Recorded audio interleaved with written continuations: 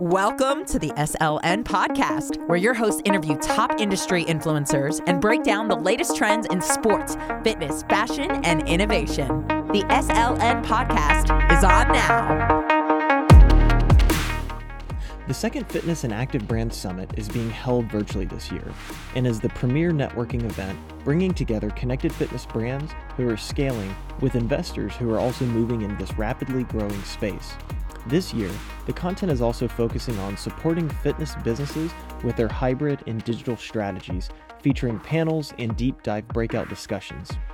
There are over 40 incredible executive level speakers from Equinox Media, Les Mills, Tonal, Aptiv, Lightboxer, Orange Theory, and many more.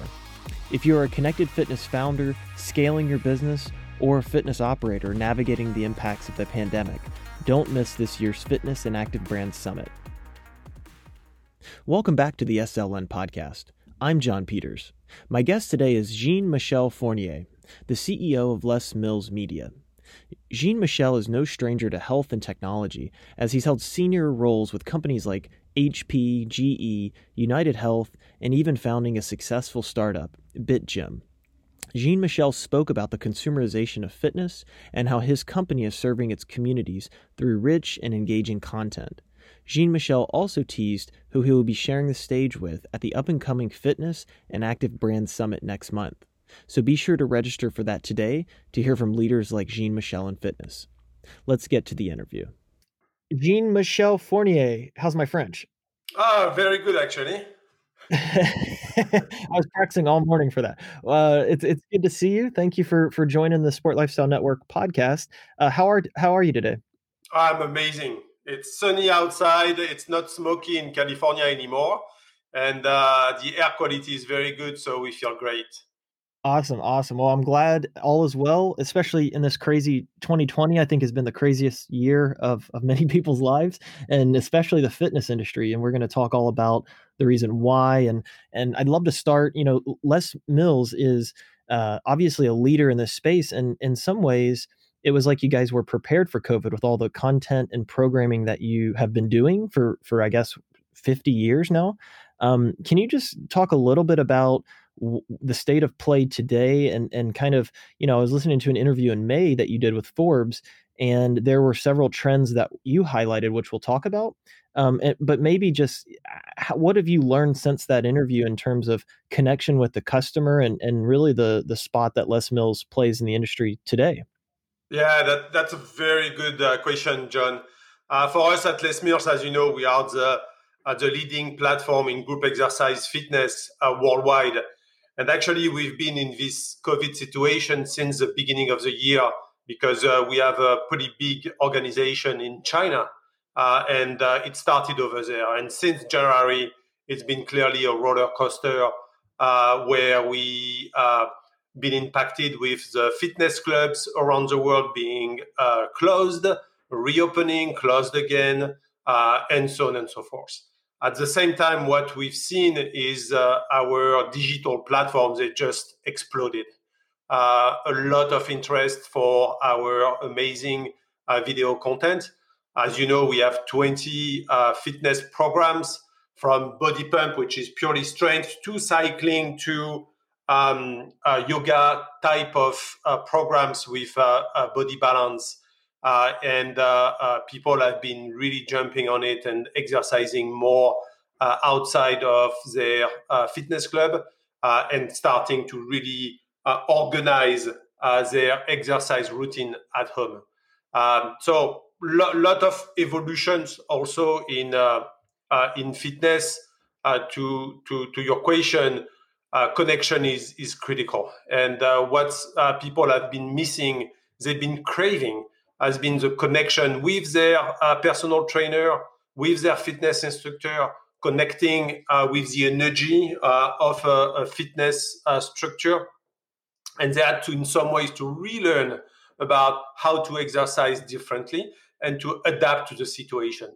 So you have pretty much two groups. You have one group of, let's call them the fitness passionate or the fitness fanatics, where very quickly they adapted very quickly to the situation, and they've been able to create an exercise, a safe environment to be able to continue to exercise outside of the fitness club and at home.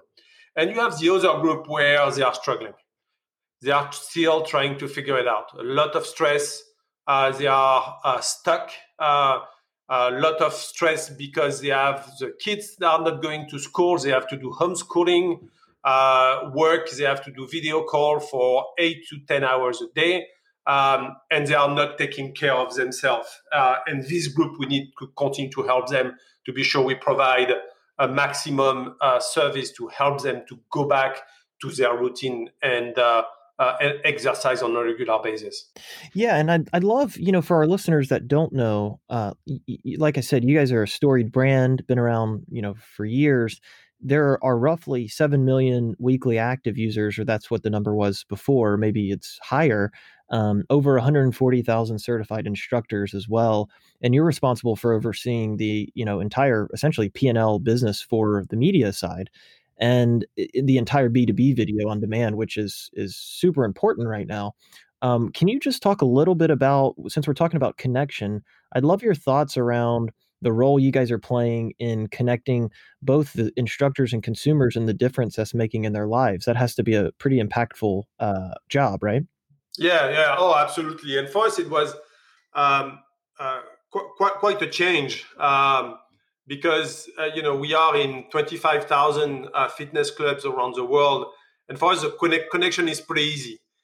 We have fitness instructors, amazing fitness instructors who are trained and certified on Les Mills fitness programs, and they teach a class, and they connect naturally. And part of our certification process is really to teach our instructor to connect better with their members. But now that we are at home and most of the clubs are closing, opening, closing, we had to, like I said, really adapt to the situation and creating this connection, leveraging digital capabilities. So live streaming has been the number one. So how do we do better live streaming and in a quality environment as well, leveraging existing platform? It could be a Facebook Live. It could be a Zoom type of platform, and so on and so forth, to be able to, for the instructor to continue to have this connection with the members. And coaching for us is, has been critical. So we need to continue to invest in coaching, and we need to help our users to really, continue to adapt their behavior and feeling accountable through an exercise routine, and exactly what you need to do, and when you need to do it is very important to support this routine. And the last one is community. We invested significantly into our communities where they feel supported. It's a very safe and private environment where they can really share their emotion and they can really get the support that they need to go through this difficult time. That's great. Yeah, I'd love to kind of talk a little bit more about something you said in a recent interview around the long tail of content. And like I said before, you guys have, over 100 and I think it was 40,000 instructors. Anything that you've learned or that you've been surprised by in terms of content creation? And can you just talk a little bit more about what you meant with the long tail of content in fitness? Yeah, for us is number one, diversity has been more critical than ever. Is how do you create a very diversified content where people are able to really, through their journey, be able to touch from a strength point of view, from a high interval point of view, to stretching, and so on and so forth. So for us, that's been a very important element, and people really, really enjoy the diversity of the Les Mills content. That's number one. Number two has been we launched the United campaign, and where we had to learn to film differently. Because the way we film at Les Mills, our content, you're going to have 6-7 cameras. You're going to have 50 crew members who are here to manage the sound, with the sound engineers to manage the light and so on and so forth. So it's a very heavy duty environment, to be sure that we provide a very, very high quality video content. Well, during the lockdown, as you can imagine, it's more difficult. And what we had to do is how do we leverage um, uh, the strength of our instructor, even filming just with iPhones. And all around the world, people were filming together to be able to create one and unique content around our United campaign. And it's been amazing because you see the connection when now you train on the videos, the United videos, and you're able to feel this engagement across multiple trainers. Content also is really around telling a story. And what we see specifically around body pump, we see more and more people being engaged and passionate by our program directors. And for us is we continue to really focus on telling a story to be sure people are very engaged in the programs supported by music. Music for us is very important. And actually, the creation of our content starts with music.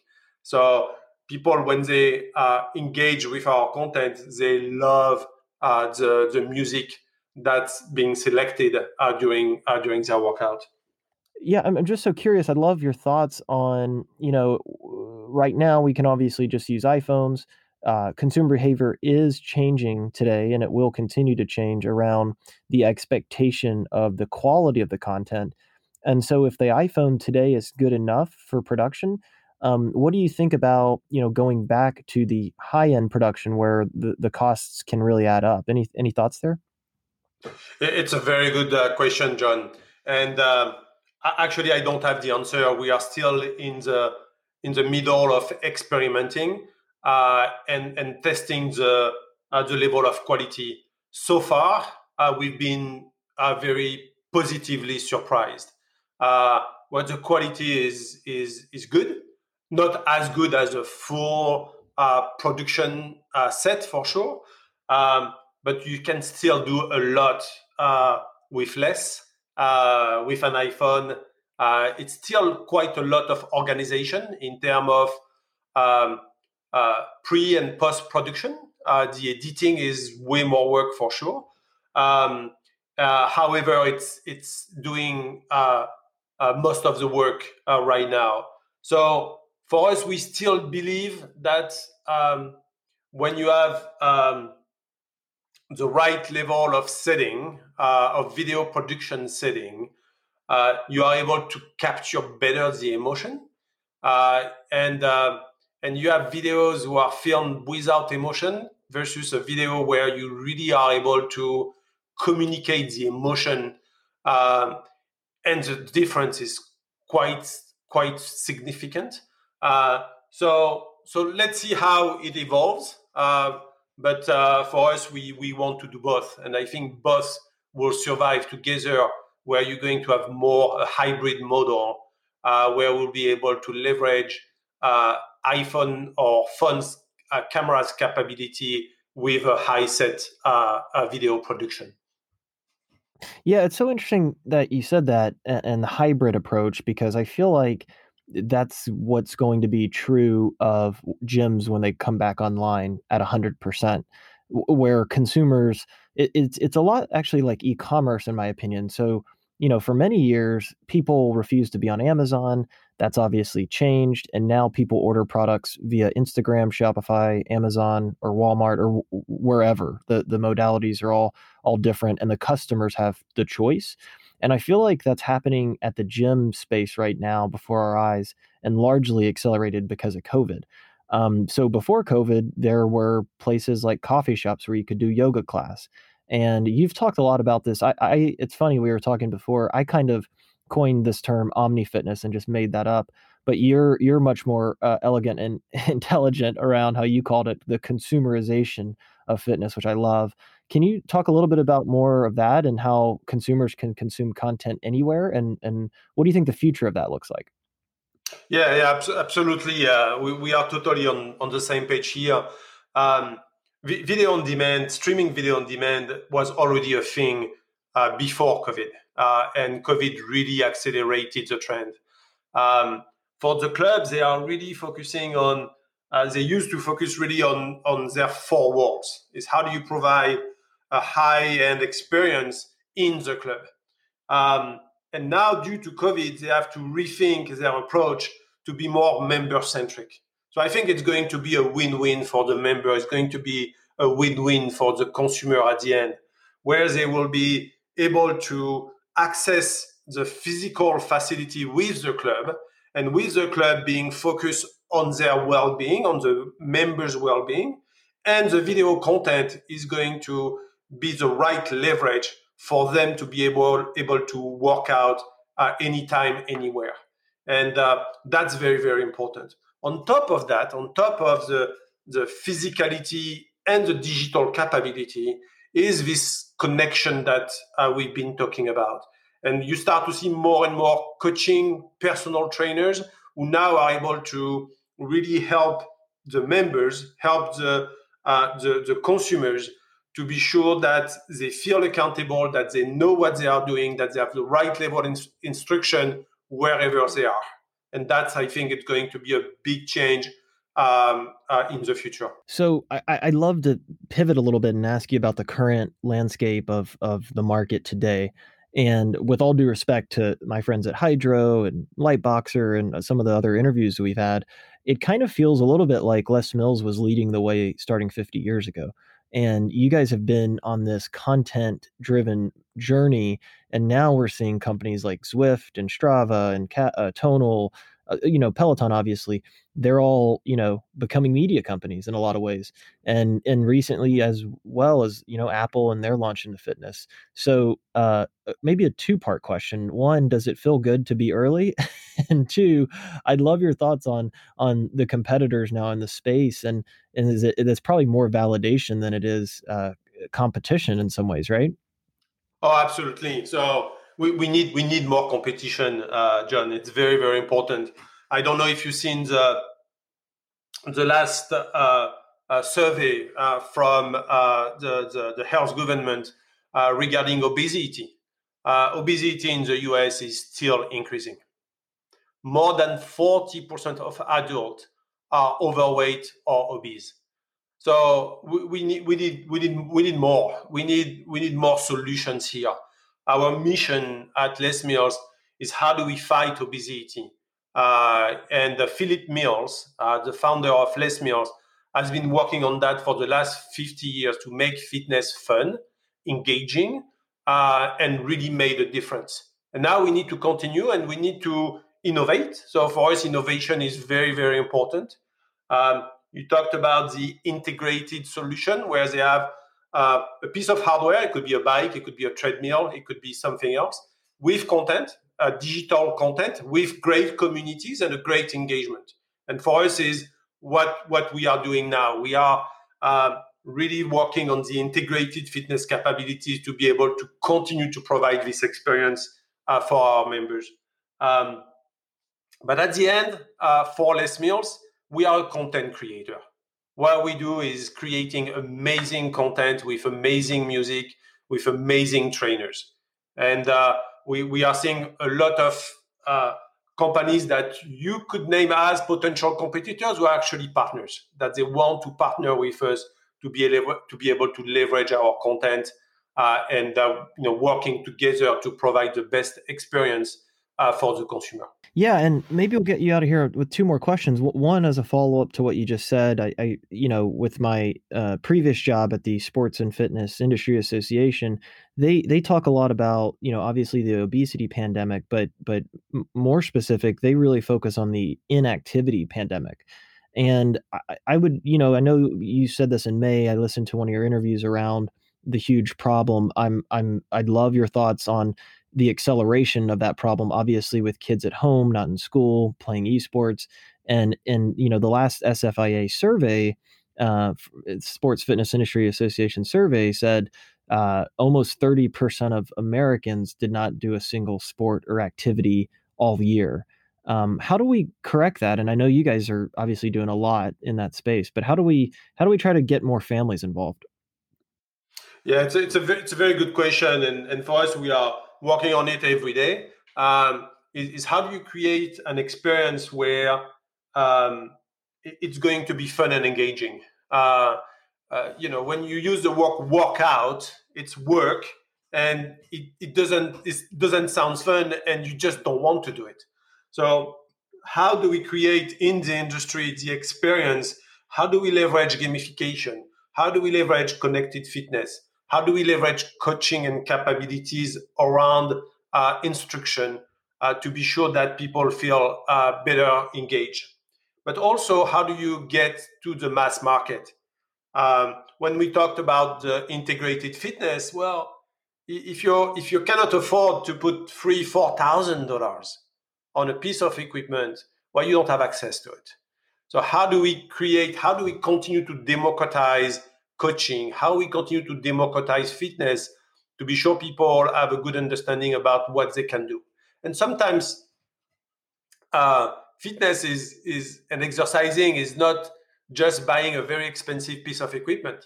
Sometimes it's very simple. Just go for a walk. Just go for a hike.